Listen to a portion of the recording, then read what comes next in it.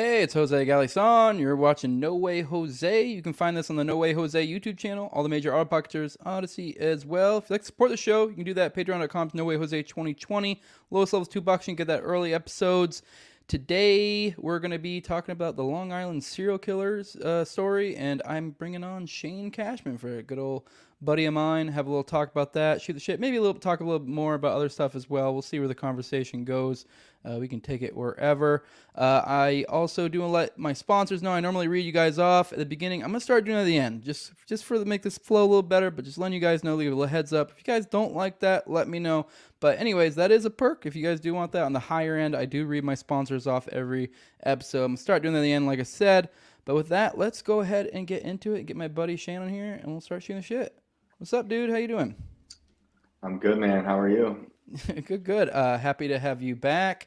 There have been some new developments as of late in your kind of story that you've kind of held close to heart, your thing. I guess if you want to give like just kind of quick what we're talking about here to the audience, and if you want to introduce yourself, you can as well. You've had you on enough times that I don't know it's not really necessary. That's up to Yeah. you, but I'll give the floor to you. Yeah, cool, man. Yeah, I write for timcast.com. And before I even started writing there, about 7-8 years ago, I started covering the Long Island serial killer story. So basically, that was a 13-year cold case. And by the time I got a hold of it, it was 2015, 16-ish. And I was just shocked at the level of incompetence in the police department, in the Suffolk County Police Department. This is in Long Island, obviously. It was just a mess, and it was just like a hive of paranoia. Everyone in this area was pointing the finger at everyone else. Everyone was like, "You're the suspect. You're the suspect." So I was asked to write a review of a book about the victims of the serial killer, and I read it, and it was like, it's a pretty good book. It's by Robert Kolker. It's called Lost Girls. But I felt like I could have added something different. Like I had a different idea for a different angle, which was the internet sleuths, like the amateur detectives, which is like a small part of his book. But it was so interesting to me that because the police are so incompetent, it was kind of like the investigation was kind of being crowdsourced with some of the victims' families, right? And it became this huge thing across the world, right, with different blogs and whatnot. And I wanted to pretty much immerse myself with those people, and that's what I did. So yeah, starting around 2015-ish, 2016, I spent every waking moment basically becoming an amateur detective with various people. Some people, and this is all online. So it was like, some days I'm with someone in Las Vegas combing over evidence, and other days I'm with someone from Long Island or from the area looking at some other evidence. And I also talked to cops, former cops. I talked to victims, family members, a bunch of them. And yeah, so it kind of was like that was basically my first like real bigger story of me kind of writing like a 20-page, like almost small book about something. And it became very dear to my heart. And then it kind of left my life.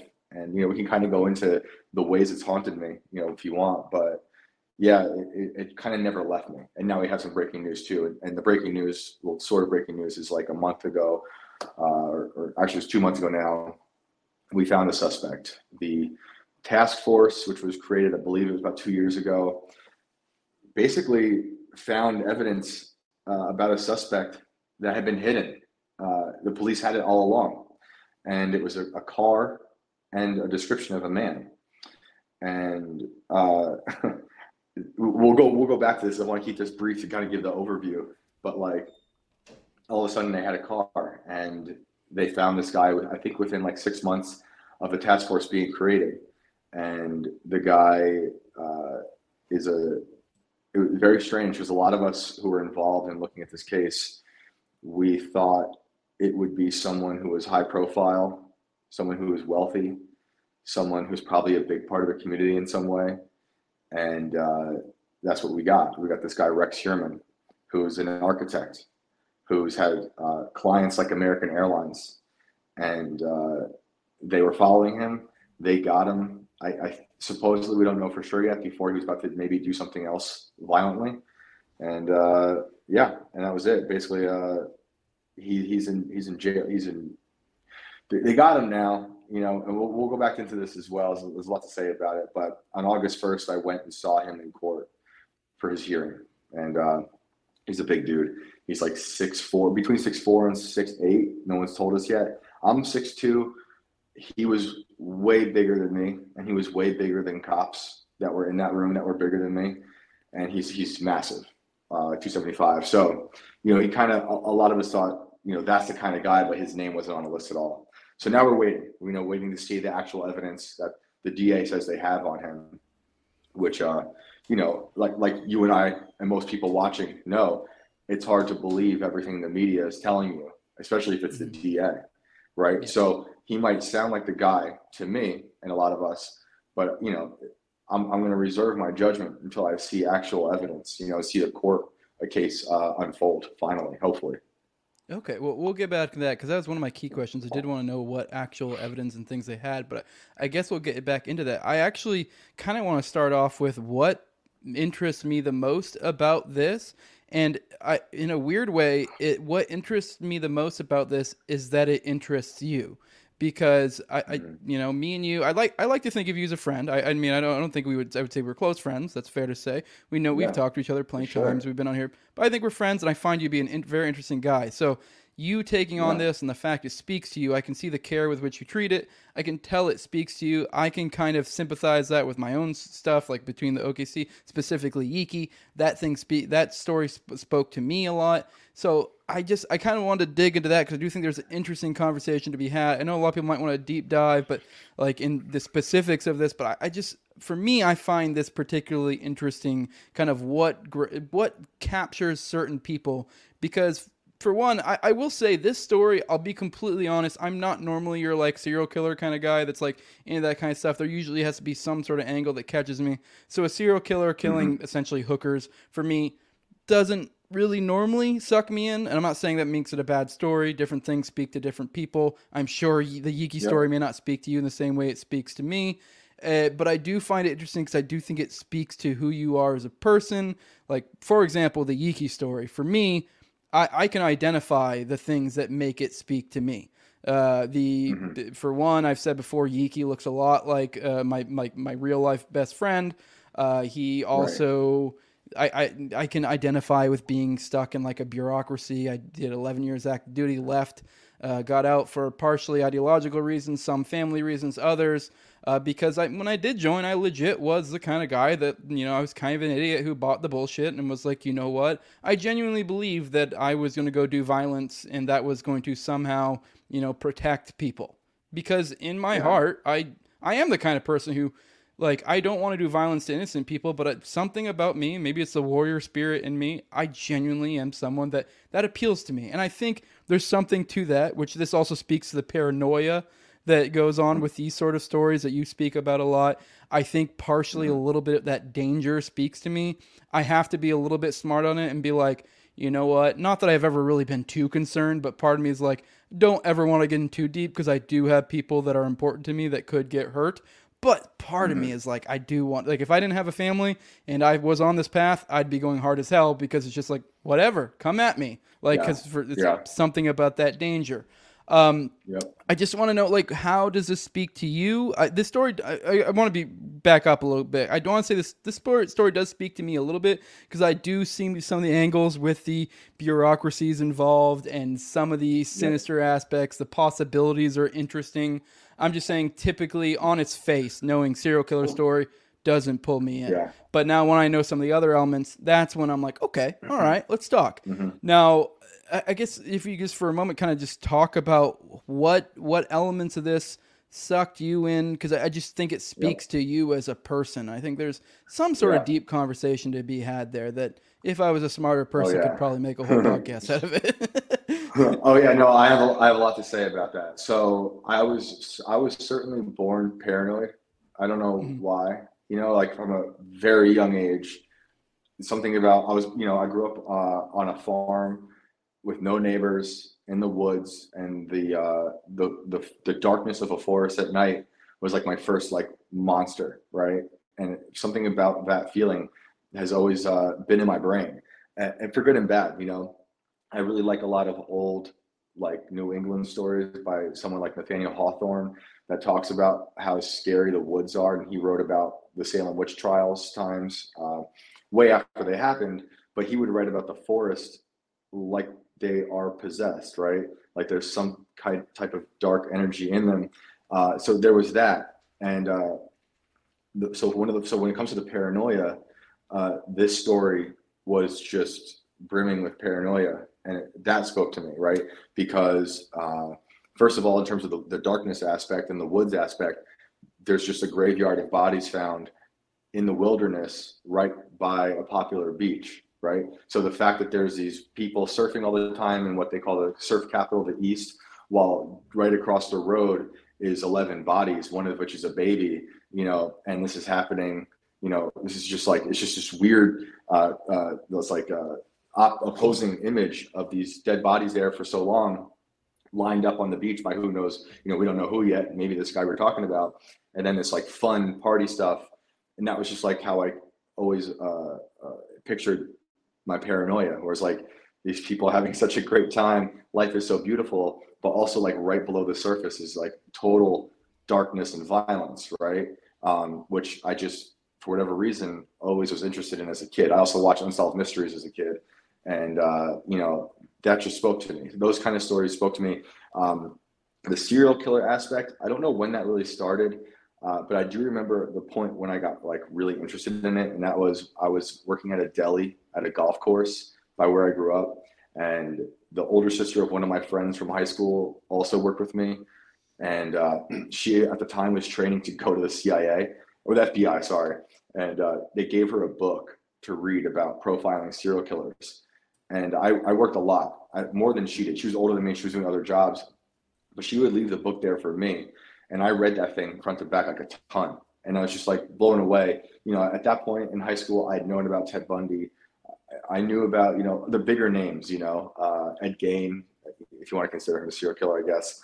But I didn't know just how crazy some of them were, like Ed Kemper, who, the thing about him that always, the thing about these people and the serial killers for me is like, they're just confirmation of actual monsters that live amongst us and they're your neighbor. And that's cliche, but like, that's terrifying. I talk a lot about in the Inverted World series for Timcast, Ghost, UFOs, and there's like an abstraction to all of that we can all talk about forever, but this is a very solid, very concrete terror that's all over the place, and we can't quantify it because we have no idea how many are operating right now, right? We just know about the ones we caught, right? But there could be one across the street, like literally, and they could look like your father. It could be someone like this person who's a suspect. The suspect in this case is a father of two children and a wealthy architect. So that monster aspect really bothered me when I was reading that book when I was in high school. Just learning about stuff like Ed Kemper. Ed Kemper was so good at tricking the authorities. First of all, he was friends with the cops. Second of all, he was on probation. I believe he killed his grandparents as a kid. Got out, and then he killed his mom after killing other people, decapitated her. I don't know how deep and crazy I can go on your show, you can go. But he did other. He then made his mother's decapitated head suck his dick, and then he put that he then put that head in the trunk of his car. Laughing. Yeah, no, but that's what you do. That's what you do when you're confronted with like such absurd, insane evil, right? Like, because it's so insane. And then he drove to his probation meeting, and he got a glowing review from his probation officer while his mom's head in the trunk. Then sometime after that, maybe even that day, I have to go back and look, he drove off and got on a phone booth and called his buddies at the police station. And basically it's like he I think in his terms, he thought he healed himself of killing by killing his mom. And he called the cops and he's like, all right, I'm the serial killer. I'm handing myself in. And they thought it was a joke. They just started laughing at him. And he was like, no, like, I'm for real, like, it was me, da-da-da-da. So, it's just crazy to me that can exist. And he was a really big guy. I'll go back to why that's interesting to me. And then the Ted Bundy thing. It's like everyone knows Ted Bundy, but they only know like the Netflix version of Ted Bundy, right? They don't know about like this dude. I mean, he's the best at being the guy on the street you wouldn't suspect but also being the most deranged monster, in my opinion. I mean, these guys are all brilliant. These level guys, like the Kempers and the Bundys, are really smart guys. It's not like we can get into Herbert Mullen, who's just schizophrenic. But what people don't, when I'm saying like they only know the Netflix version of Bundy, it's like you get like the Hallmark card version. Even though you're talking about a serial killer, this motherfucker would open up. He would open up your body and he would take the intestines and string them through the tree because he thought it was fun. Right. Mm-hmm. So like the image of a tree just out, I think that was in California, just like decorated in someone's intestines is fucking nuts. And he was like, people thought he was handsome. He worked in politics, go figure. And, and then his whole thing to me was interesting, and people know this if they know serial killer stuff, but it's just interesting to me in terms of when the monster can work undercover for so long without being caught. And then the second he's caught, like this guy turns like totally rabid and he jumps out of a courthouse window, and then he bounces, he runs, he basically flees across the country from Colorado to Florida, and then he goes on a murdering spree with a log and he bashes the brains in of young women, and then he's in jail and he's in court. He wants to. This is Ted Bundy still. Wants to be his own lawyer. He even has a woman there in the trial. Do you know the story where he like says, oh, she's going to talk now, and he marries himself to her while on trial, just like other level crazy stuff. And then flash forward to his execution. I was always also interested in the way then the public reacts. So then they show up, there's a whole thing outside of his electric chair in the yard, like in the grass outside, and they're partying and barbecuing, and they've got pins they're selling and merchandise. And like that is also disgusting to me. So like the serial killer story just encompasses so much absurdity, whether it's the violence, like the hidden monsters in the world, but also how like we react to it and kind of also become insane. And like with like the Bundy thing, and we can go back to that with what I'm working on too. So there was like that monster aspect is really interesting to me. And then I guess the third thing was for this specific story with Long Island, when I started looking into it, like the shock of some of the details was so disturbing to me that I like couldn't look away anymore. And like I wasn't like, I'm not gonna solve it, although I thought I could at some point. But so there was a mutilated torso found in Manorville, Long Island, and that torso belonged to a hooker, and no one found the hands or the head. And then fast forward, I think 10 to 20 years, on Gilgo Beach, which is the graveyard I'm talking about now by the surf capital, with this Long Island serial killer we're talking about, they find a pair of hands that belong to that torso, right, from years prior. So I'm like, what the fuck? So, that detail just really fucking bothered me. Like, so like, because the guy who mutilated that torso is in jail, right? We know who that guy is. That's John Bitchwolf. And he was a carpenter from that area. And he just mutilated those women and put them in the woods. And he was also a father of two. I had a nice house out there and left those bodies pretty close to his house. Actually, I did that drive, and it's odd how close it was. But, he's been basically exonerated from any of the crimes out at Gilgo Beach.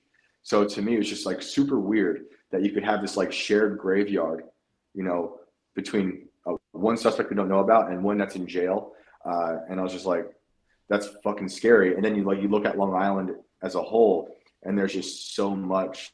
There's like a lot of serial killers that have been there. There's a lot of like mass murder. There's a lot of like extreme brutal violence where like stories like a woman hacking up her landlord, I believe it was her landlord, and just driving from Brooklyn out to Long Island, is Brooklyn or Queens, and just scattering the limbs in people's yards. And it's just like, what the fuck is wrong with this place, right? Like, what the fuck? So all of those things really drew me to it. And I just couldn't stop looking away. And then I'm trying to think of something else. While I was writing this story, just like talking to the victims' families and like experiencing their paranoia, they don't know who to trust anymore. There are these people called, I was calling them grief whores, and they kind of like latch on to the story. And I was afraid of becoming one too. So I don't want to like exploit the family members and be like, hey, I'm going to write a story about you. Tell me everything you know. So it's like I'm trying to dance that line without, crossing these boundaries that a lot of other people are doing. I'm seeing it happen through these different blogs and the emails and the phone calls I make. So yeah, it was like a mixture of all that stuff where I just like I couldn't stop, and then it kind of just took over my whole life. Yeah, I get it's funny. There's then once again the reason why I like this story is because you like it, and I seen so many parallels between the things that I like. There's just so many between the internet sleuths, even the grief whores. Not that I think there's Yeah. really so much of those anymore with the OKC, but you do try not to be.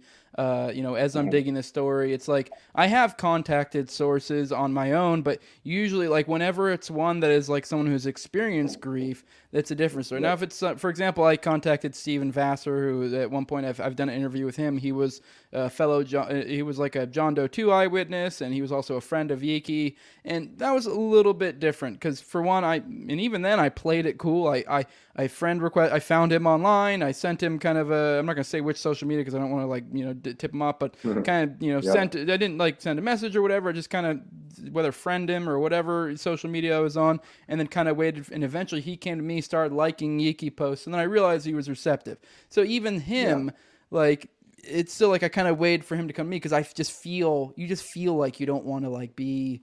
You just Yeah. know, like you're not sure what state they're in. You don't want to be the prying person.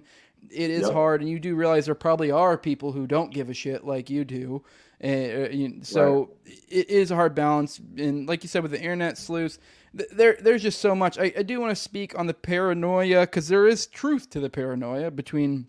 I mean, with yours is more of a mystery, like an unknown, because it is like, is the serial killer still out there? Is he looking for Hmm. retribution? Is there a group of serial killers?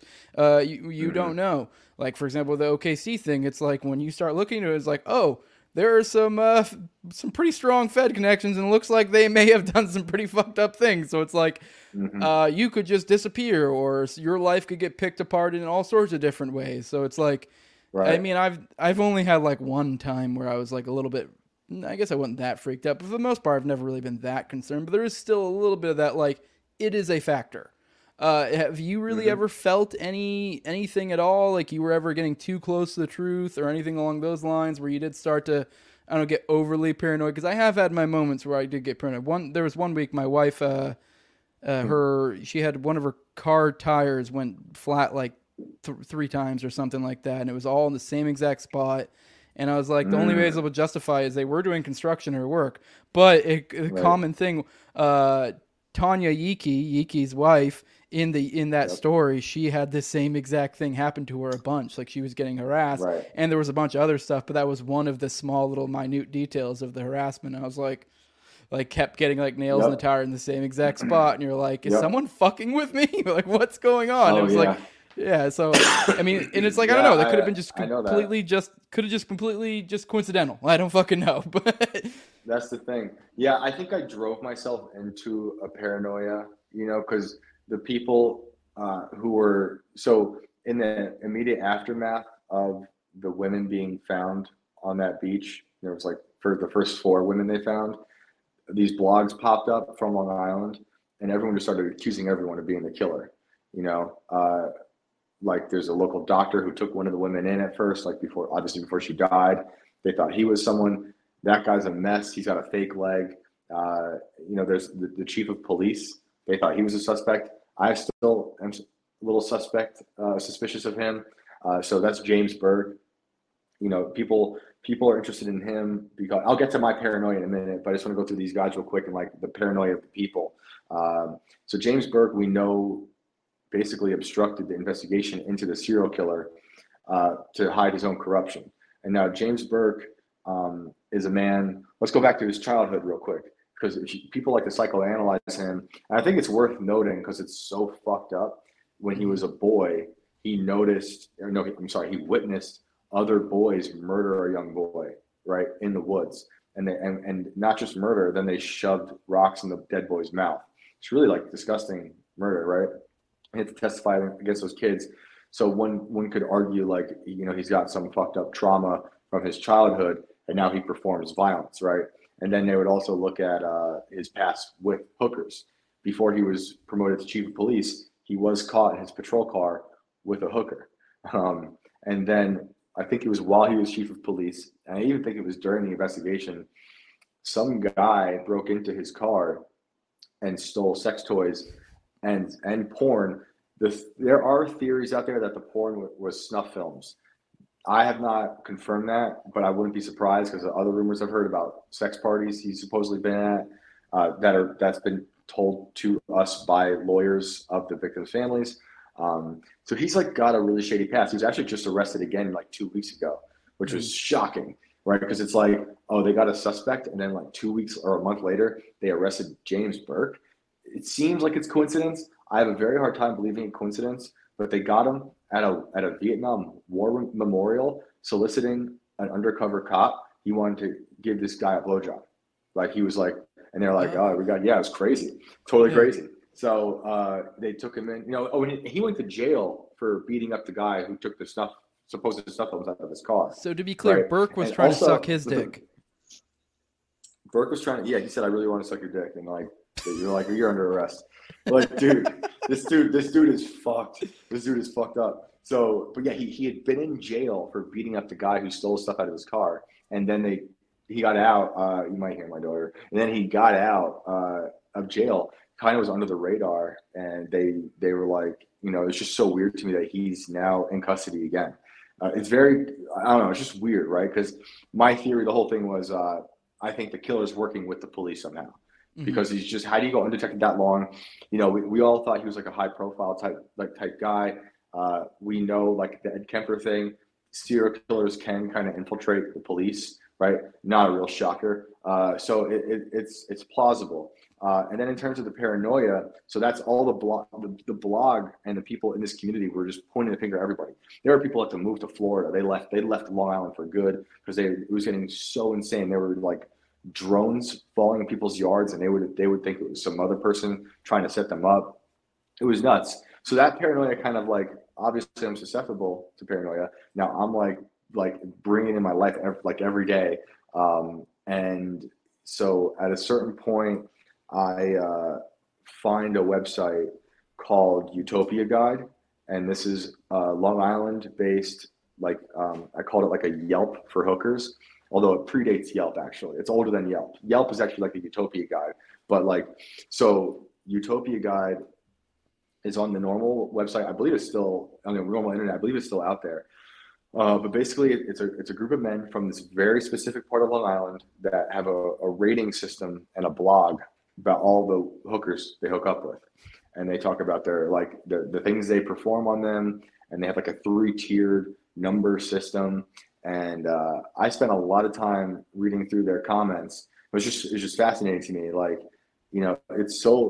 website's so old. I could go back to 9/11/2001 and read them talking about getting their dick sucked by some hooker in Long Island, and then some guy coming and saying, "Hey, a plane just flew into the Twin Towers." Okay, that's crazy. How is that blowjob? Blowjob. And then another plane flew in towers. Holy shit, da da da da da. It was so nonchalant. So that website started to I got deep into that website because I found a guy who went by the name Genius, and he posted extremely violent posts. So, I had to contend with the fact that maybe it's a troll who also found this website, and he's, he knows how to talk the lingo. They had a whole specific language. But all the other men took him very seriously, and they'd call his posts epistles. And he would talk about how to hide this lifestyle from your wife, what hours to go out, how to keep burner phones, how to use aliases. And he would talk about how much he loved to beat women in public in his car, park in a parking lot.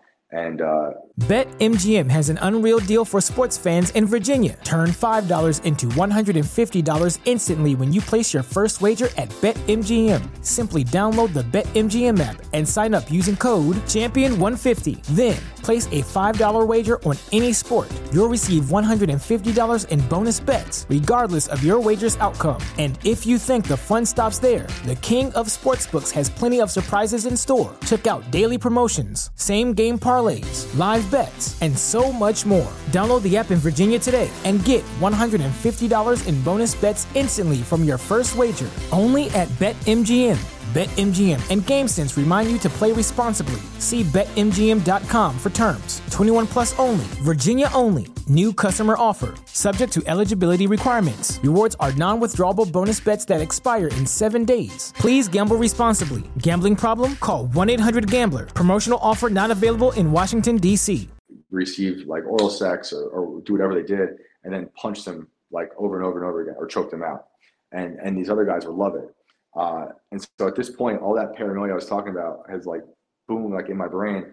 And like, and this website is so hyper specific to dead hookers in that area. I'm like, well, I'm calling the FBI. You know, at that point I was still like, oh, the FBI could do something. You know, this is a long time ago, remember? So I wouldn't call them now. So I called them and they like patched me through to some voice message thing. And my voice is like collected in some box somewhere, probably talking about Utopia Guide.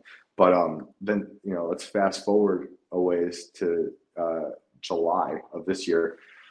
And I'm in Los Angeles and I'm thinking about Ted Bundy because I'm out in LA. I'm thinking about Herbert Mullen, different serial killers from out there. And I wake up that morning to the news that there's a suspect and it's this guy, Rex Heuermann. And the first thing the cops tell us is like, he was really good at using aliases, burner phones, and he was obsessed with searching like torture porn, right? So that's not so rare in this world of someone who is possibly a murderer, right? But I was like, this fucking guy, I almost guarantee used Utopia Guide. Like I feel like my gut is like that's 100%. I could be wrong, right? You know, I also think James Burke, the chief of police, used Utopia Guide as well. I'm like waiting to hear that confirmed, probably in the trial. But when they announced that, I was like, okay, that sounds like the guy. But again, like I said earlier, that's just what the news is reporting, and that's just what the DA is saying. So it remains to be seen. But yeah, when I was calling the FBI, when I was tracking down who owned that website, it was starting to get really crazy. I was traveling to far away payphones to make certain phone calls. You know, I thought people were following me. It was a lot of like made up paranoia, right? Like it was my own boogeyman. But you know, I just started to see everyone as a danger. The deeper I got into it, the more, you know, I started thinking about hidden monsters around me. I was living in Brooklyn at the time. My wife was extremely pregnant with our first, and I had definitely gone down the rabbit hole like too far. And that never really left, right? Like that paranoia was never really, it was always there to begin with, I guess. But yeah, I felt pretty paranoid. And yeah, I think I'll probably die paranoid. That's just a part of me. I have to contend with that for the rest of my life. Do you find the danger appealing though? I mean, I know it's like a kind of almost a danger of your own making in a lot of ways, but it is one of those things where you're like, there's a possibility. And I think there's something to that, to where you're drawn to it. Yeah, there's something to it. Like I hate it. Like I don't really like putting myself in these situations because, like, you know, when I'm out there, whether it's, you know, whatever story it is, you know, I'd have more serious death threats after this story for other stories, or, you know, getting this guy wanting to skin me alive like a dog for the second to last or last book I wrote. You know, so that was this serial killer was just like kind of an appetizer to the things to come. And so I do find myself in these situations. There is something, I guess, about being like on the edge of like a polite society that gets like an energy flowing for the writing for me that I can't get that just sitting at home, you know, and searching stuff. Like there's something about like really being around people or seeing them face to face if I can. But at the same time, like I don't like it. I don't like putting myself out there like that. Probably nothing's going to happen, but you know, people have gotten very mad with me for other stories. You know, I think a lot of it could also be, you know, I grew up with my hero being my grandfather. He happened to be a cop in New York City in the 70s. And I spent years and years and years recording interviews with him.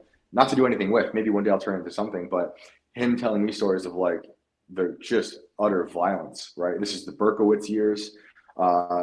So I don't know, like his stories, I was just like, there's something to like that life, right? Where like I feel like he always had he lived more of a life, right? And you know, it was a danger for sure. I didn't put myself in any of the situations he was in, because he had like partners shot dead, right? I was never in that situation. But I definitely had found myself in places I probably shouldn't be. But I don't know, I just kind of grew up putting myself in those situations.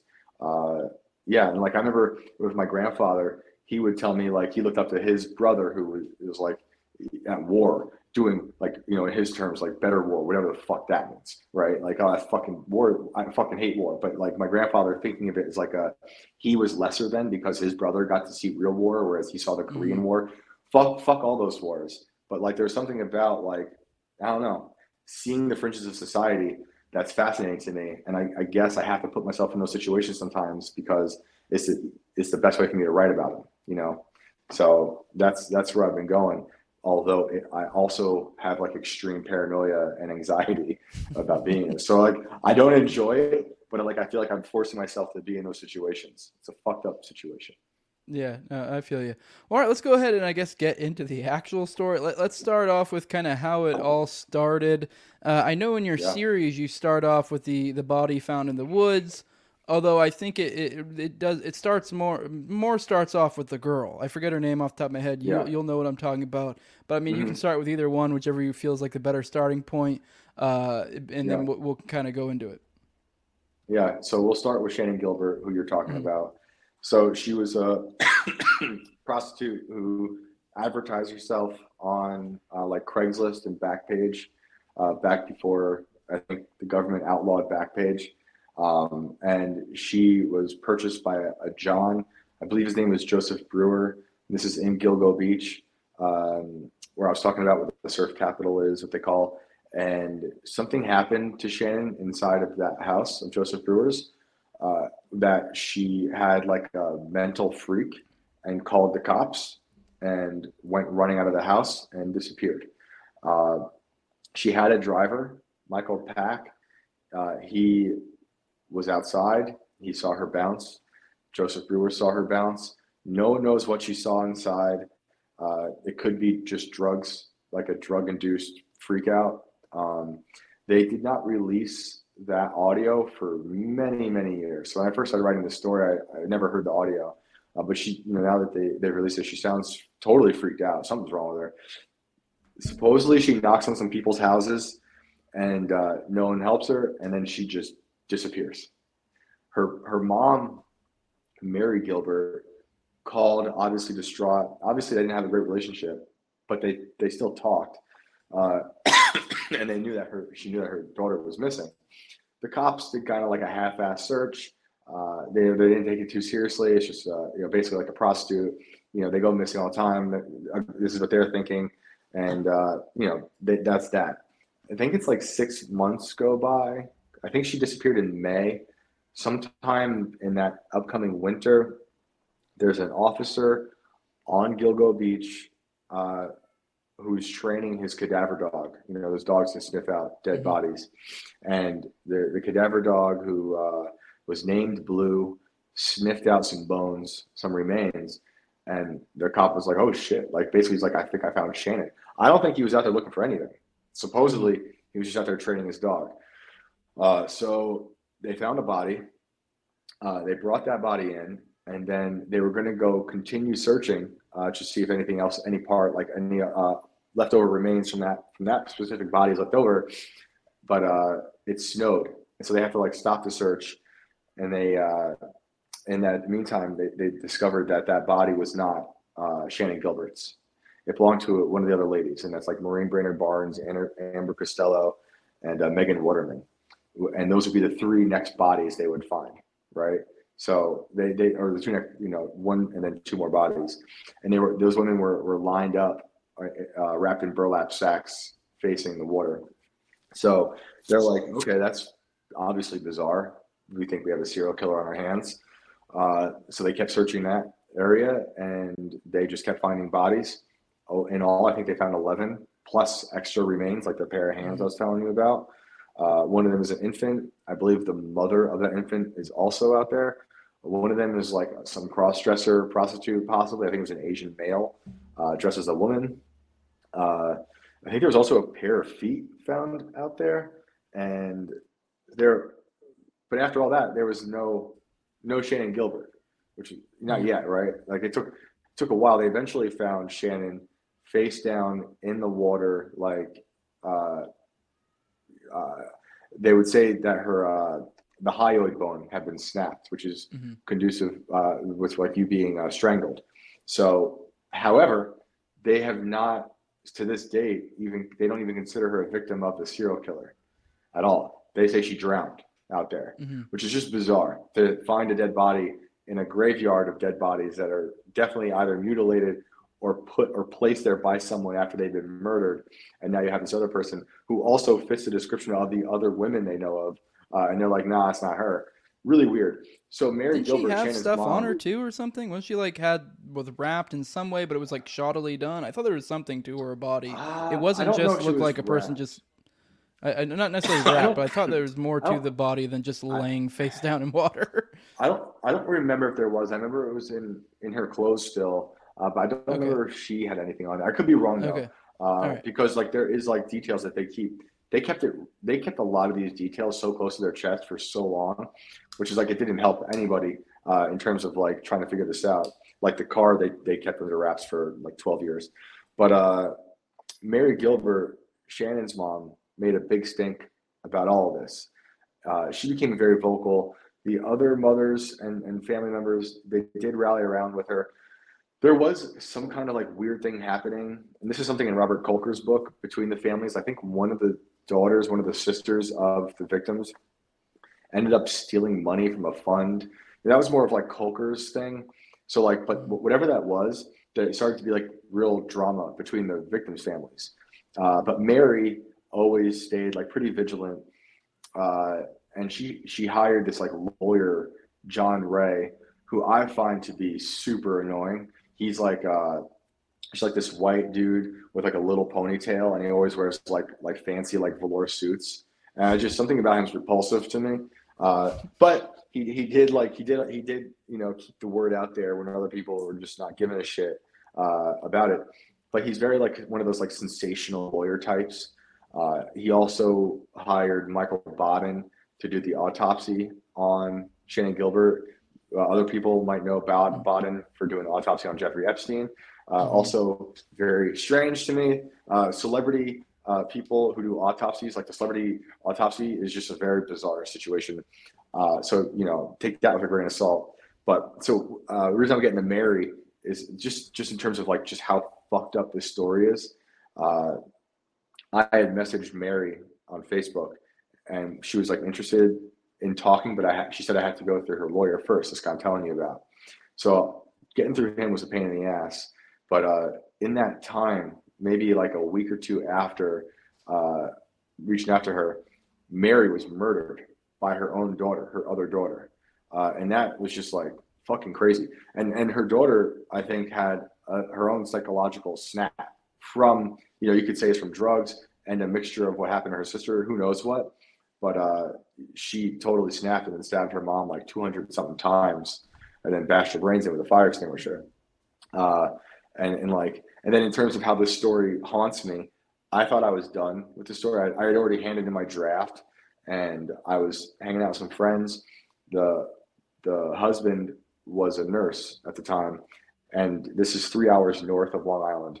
And he comes home to his house where we're all chilling, and he's like, I had the craziest day. That story you've been writing about and telling me about, he said, I just like took care of the daughter who murdered the mother because they brought her into my hospital in a straitjacket and covered in blood.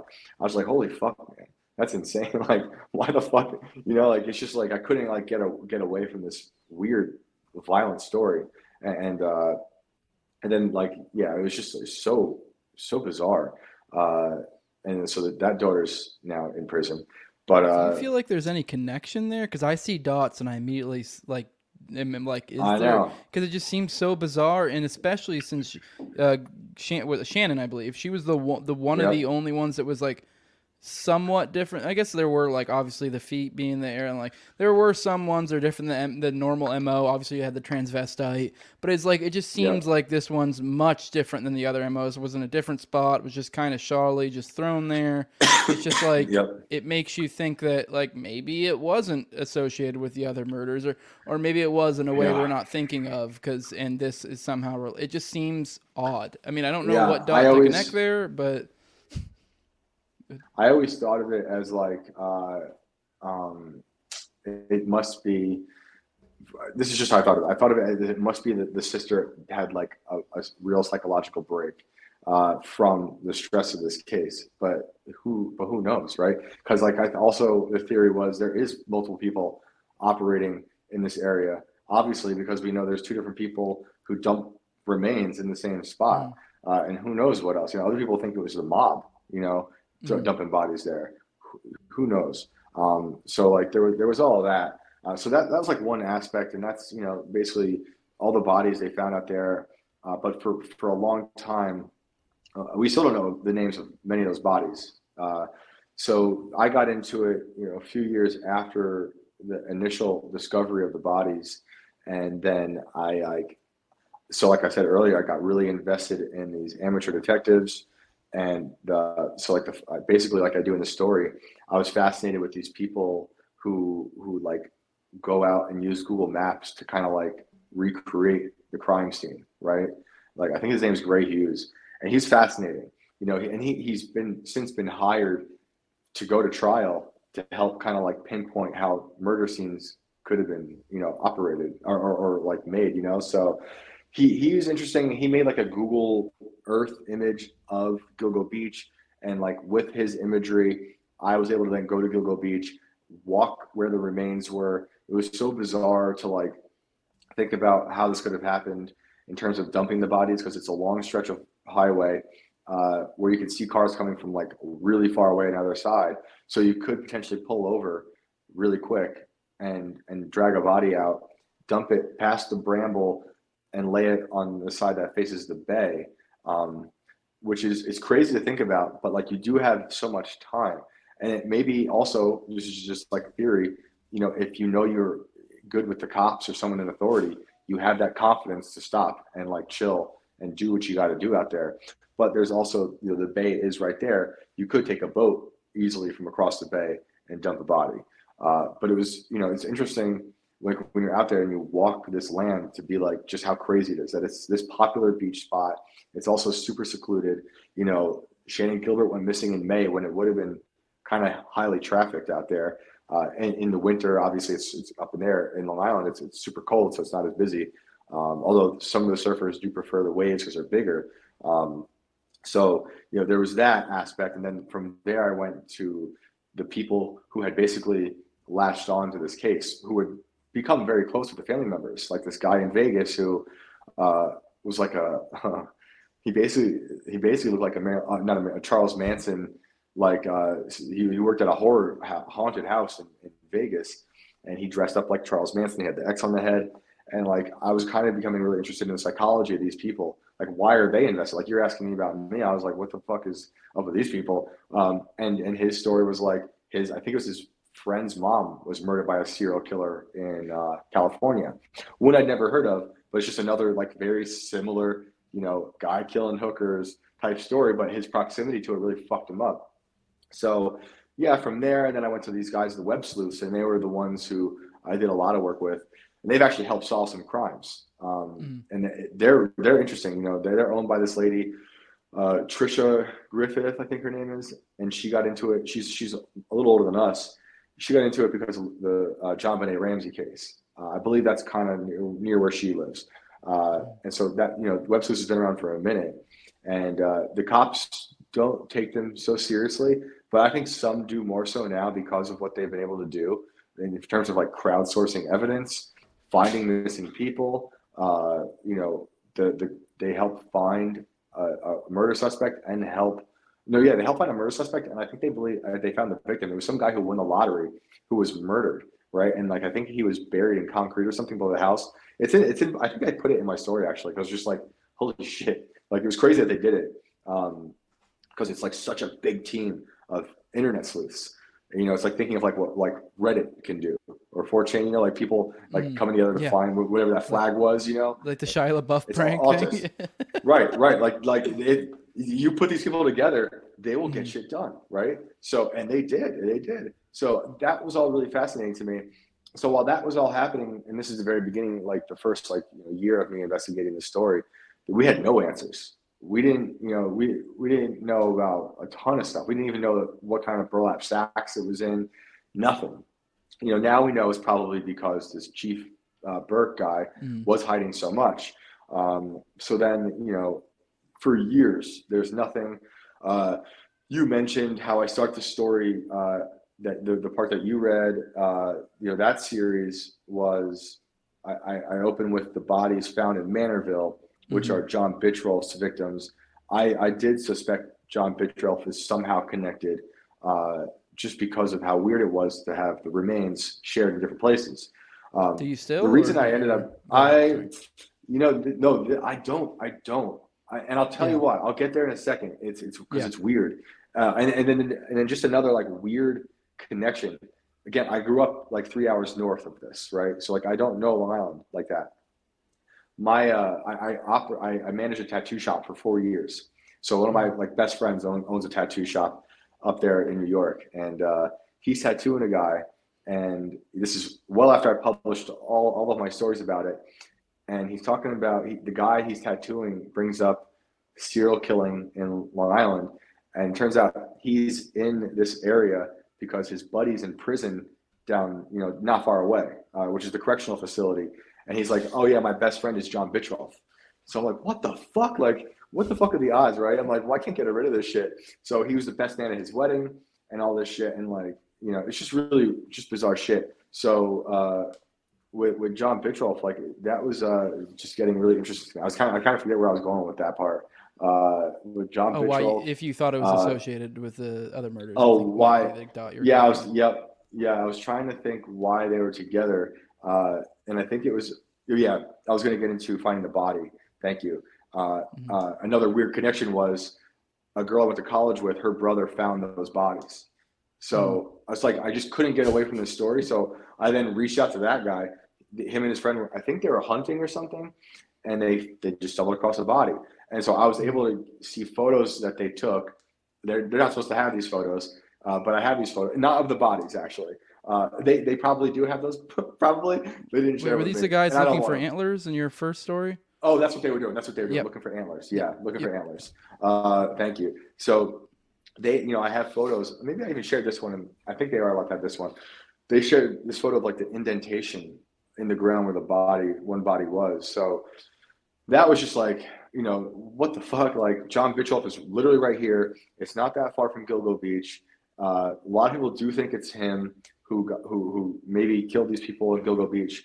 But I guess according to the authorities, his DNA is not matched to people on Gilgo. The way they got John Bittrolf was the DNA matched someone in their system from those bodies I'm telling you about in Manorville. And it turned out to be John Bittrolf's brother, who had been in trouble much earlier. But his brother was cleared. So then they started surveilling John, and they have to get garbage out of his house. Like he put garbage outside of the road for pickup. They got a call, I think it was a cup, and then it went off, and they arrested him. And that was it. They suspect him, I think, in another killing, which hasn't been verified yet. So, there's that. And then what brings them together even more, the suspect that I'm talking about, that I've been writing about, and John, is that according to the DA, in all of his searches, on all his like Google searches, this guy was like kind of obsessed with searching John Bittrolf. So, that is weird. Did they know each other? Was he interested in someone else doing something similar? Right, right down the road. They're not far apart. Manorville is not very far. Maybe they knew each other. This dude's an architect. This dude's like a carpenter. And it's not like, they're both like well off, right? John Bittrolf had a nice house, right? And then it's funny how they got Rex Sherman, the guy I've been writing about, same way. He tossed a pizza box with pizza crust away, and they got it, and the DNA went off, and it matched him, I think. because his brother was in the system already, because his brother killed a cop with a car years ago. So it's like, it's fucking nuts. But so, yeah, where are we at now? So they got him, they got Rex, and, I was there the day they brought him out for his pretrial hearing, that whole thing was a circus in itself. That, so we'll go two routes. The vitriol guy, or are you talking about something else? Oh no, for the guy I've been writing about. Okay. Well, I thought you were still in vitriol. Yeah. Catch up that. No, okay, sorry, gotcha. Sorry. Oh no, yeah, but yeah, I don't know if maybe I missed jail. it. I don't know if I missed it, but did you answer why you don't think they're associated? Because you did say that the Sherman guy was looking up vitriol. Maybe I might not be pronouncing it right. But, no. Oh yeah, no. It's all right. It should be vitriol. No, it's vitriol. Vitriol. I heard. Yeah. It sounds like vitriol though. That's good. Right. I've listened to your series probably 3, 4, 5 times, and I always heard vitriol. I don't know why. That's funny. Yeah. It's probably because my silly voice, but I don't know why I think they're not connected. We just don't know. They could be. So part of me thinks that they're all connected, right? Like the chief of police, vitriol. That's a theory. I have no idea. You said you had a reason why you thought they were different murderers or something along those lines. Maybe you think they're associated but doing different murders. Because I'm of the opinion too, it's probably some sort of group or something. It seems, I don't know, it seems like too much going on for there not to be more to the story. There's a lot, and I just go back and forth. I don't know. Yeah. Like they are similar in that they're both like kind of well-off men and fathers in like really kind of nicer communities, and we're regarded as like kind of more or less nice people. You'll always find the person who, like in high school, he was a dirty slob, and I knew it, but like for the most part, these guys just were like operating under the radar totally fine. They both went after the same type of woman. They both, I don't know to what degree the victims on Gilgo Beach were mutilated, if they were at all. I don't think we know that yet. I think we know they were strangled, but it seemed like Vitroff was into like way darker types of stuff, like the Ted Bundy stuff, like creating like a trophy. But they also, you could also say what Hierman, if it's Hierman, was doing. Whoever put the bodies on the beach was creating his own type of trophy as well, just in a different type of way. Yeah. But yeah, no, I go back and forth with that. All right, Shane, I actually had something come up. So if you're open to it, I actually think this would probably be a good spot. I'd actually like to, I think we easily have at least another hour and a half in this. So I think it'd probably be good to break this up into 2. And if you're open to it, I'd like to schedule it for you to come on later and we can continue it, because I do like how deep we're going here. And I think we're at a good spot. And I do think the takeaway here is, I think the thing with serial killers or stories of this ilk is it is interesting, and it's about people. Because it's like, it is kind of like, why do people do things, as Sam Tripoli says, hurt people. So it is like, I do think it is interesting. Why are these people doing these things? Also, even just the people who get involved, why are you doing this? Why are you compelled to deal with this hurt, to try to rectify it in whatever way you can? I think that's, I don't know, there's something that speaks to the human condition there, I think. When we come back for round 2, remind me, we can then talk about the other aspect, which is how the media reacts to this too. And I had a pretty good front row seat to that. We'll get into the pretrial, Well, awesome. I appreciate having you here. We'll definitely do this again, probably pretty soon. If you want to go ahead and drop your plugs, let people know who you are, where they can find you. Let them know where they can find this, because I know you've wrote on this. You've also you did a good series in your Inverted World series. For those like me that are, for one, I'm a blue collar working kind of guy, so I'm usually audio stuff is great for me because it works, so I can listen to it while I'm working. And just kind of, that's why I said I've listened to it like 5 times, just because I'm just literally doing manual labor listening to it. So awesome. If you want to let people know, plugs, I guess I already kind of plugged your Inverted World, but go ahead. Yeah, no, well, thanks for that, man. Thanks for listening to it. So the whole Inverted World series, like this part, the serial killer, you can find it on YouTube at Tales from the Inverted World. It's illustrated, it's narrated. There's a bit of an expanded version in the book, which is at invertedworldbook.com. And then everything else you can find at shanecashman.com, which is all my stories at tincast.com, just so you can easily find them. And then I'm at Shane Cashman everywhere else. All right, appreciate it, man. I do want to give a shout out to my sponsors because I appreciate you guys. It's the highest level of my Patreon. I have Toad, my co-host on Terror Gang. You follow him at Terror Gang Toad. You can also find him on the Terror Gang podcast with me. And then I also have at Abrogate D's. You follow him on X, formerly known as Twitter. Then I have Kevin B. Clark, a full-time guitarist and private music teacher in the New York area. So for all you Long Island guys, he might be near you. At ZOVERACK on Twitter. Give him a follow. You can support me at patreon.com/NoWayJose2020 if you'd like to do that. Also, if you want to follow me on Twitter at TowerGangJose. And yeah, like, share, subscribe, comment, all that good stuff. Appreciate having you on, bud. It's always a pleasure having you. As anyone who follows the show long enough can tell, because I've had you on quite a few times. So till we meet again. I appreciate it. Oh, thanks, man. Thank you. And we are out. Peace. Get ahead of the postage rate increases this year with Stamps.com. It's like your own personal post office. Sign up with promo code PROGRAM for a 4-week trial, plus free postage and a free digital scale. No long-term commitments or contracts. That's Stamps.com, code PROGRAM.